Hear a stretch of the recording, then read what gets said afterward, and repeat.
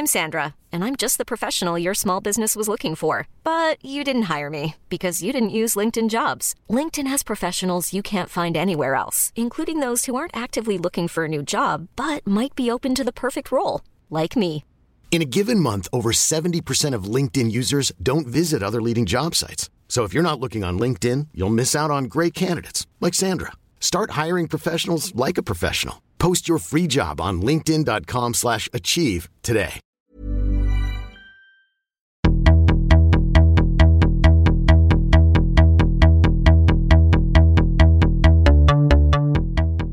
Welcome to the episode, The Peeper. Now, it is a bit of a festive special because it's going to cover Christmas. We're well before Christmas. We're about 5 weeks to go. But I did have my memory jogged from my older sibling just to mention this one because it was a funny story. Well, I hope it is. They find it quite funny. I'm pretty much traumatised. So here we go with Mr. Peeper. So, as every kid loves Christmas, so did I. Now, I was about 11 or 12 years old. I was well past due in believing in Father Christmas, but I still hung on to it. Still believed my mum and thought my mates were lying to me, and still carried on naively with the thought that Father Christmas was real. Now, there's nothing wrong in that whatsoever, although I did get bullied for being a little bit of a freak. Only joking. Okay, so I'm digressing now, as per normal, but that's the nature of my podcast, I suppose, just rambling on. Anyway, so this particular Christmas, I'm about 11 or 12 years old. I had a wish list. I can't remember if it was the PS4 or Xbox a couple of years later.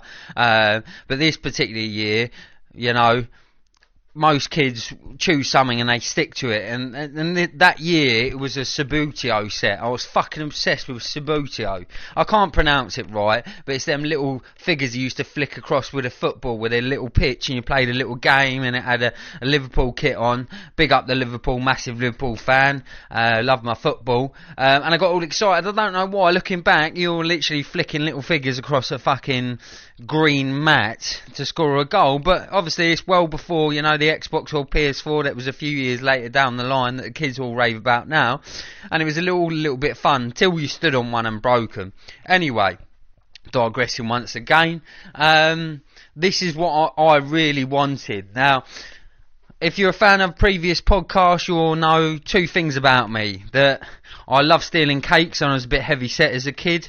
And number two is that my mum doesn't buy particularly good presents. Now, as a kid, she bought me fantastic presents. It's just in my senior years that she decided to buy me shit ones.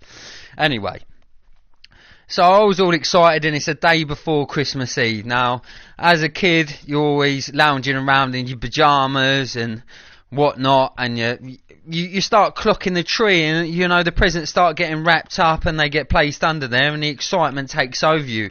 It's a bit like, I don't know, a drug addict at a 14-hour rave and they've dropped too many E's. The excitement's so much you could piss your pyjamas in the living room and you wouldn't give a shit who was watching you. You'd just be like, so what, I pissed myself. Right, so I was that excited. You know, most people do get the excitement factor, but I was overly excited, and I was clocking that Subbuteo set. Boxes small or large, the Subbuteo set's got to be there, it has to be there, and I'm getting more and more excited. So a little bit of a sub-story to this story is my older sister used to always help me guess my presents. I used to pass them to her, and 9 times out of 10 she would feel them and be able to guess it. Now, I believed in my naivety as a young boy that she would have some sort of superpowers. That's why she was able to do it. Not realising that she probably either bought them or had some hand in buying my presents anyway, so she fucking knew. So she was on purpose, you know, purposely, ruining my Christmas or birthday for me. But I quite enjoyed the game because I believed that she had superpowers. So the little bellend I was, you know, I was overexcited. Now, I didn't want her assistance on this particular mission. I was mad into army stuff and that, and like wearing little hats and that, and watching army films on the telly and that, and I believed I was that guy, that SAS soldier in this equation. I thought, fucking hell, I don't need anyone's help. I'm going straight in for the kill.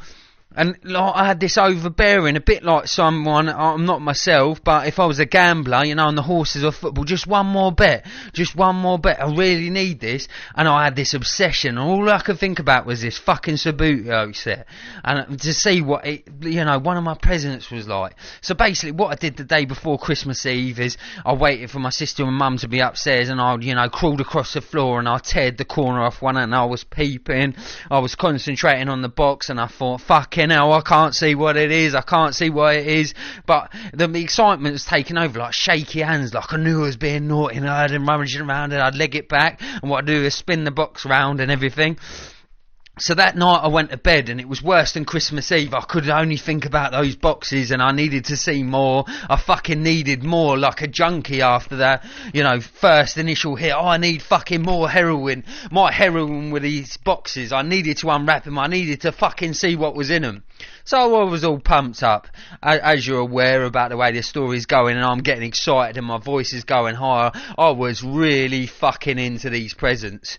Now, basically, I've obviously had a little bit of a people one. I couldn't see what it was. So the following day is fucking Christmas Eve. It's the business end of the festive fucking season. It's Christmas Eve, and I wanna fucking know what I've got.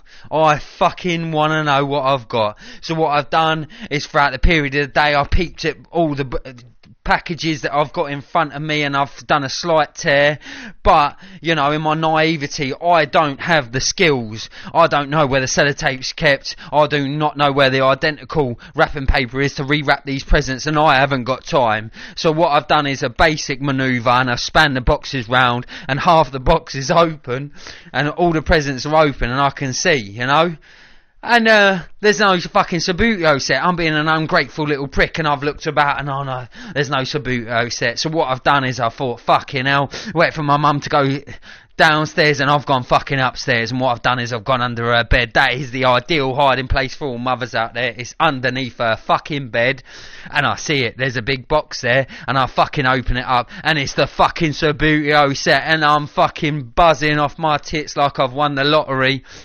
And I can see it, but I've torn off the box, but I think, fuck it, and push it back under. Right, all that fucking day I cannot sleep.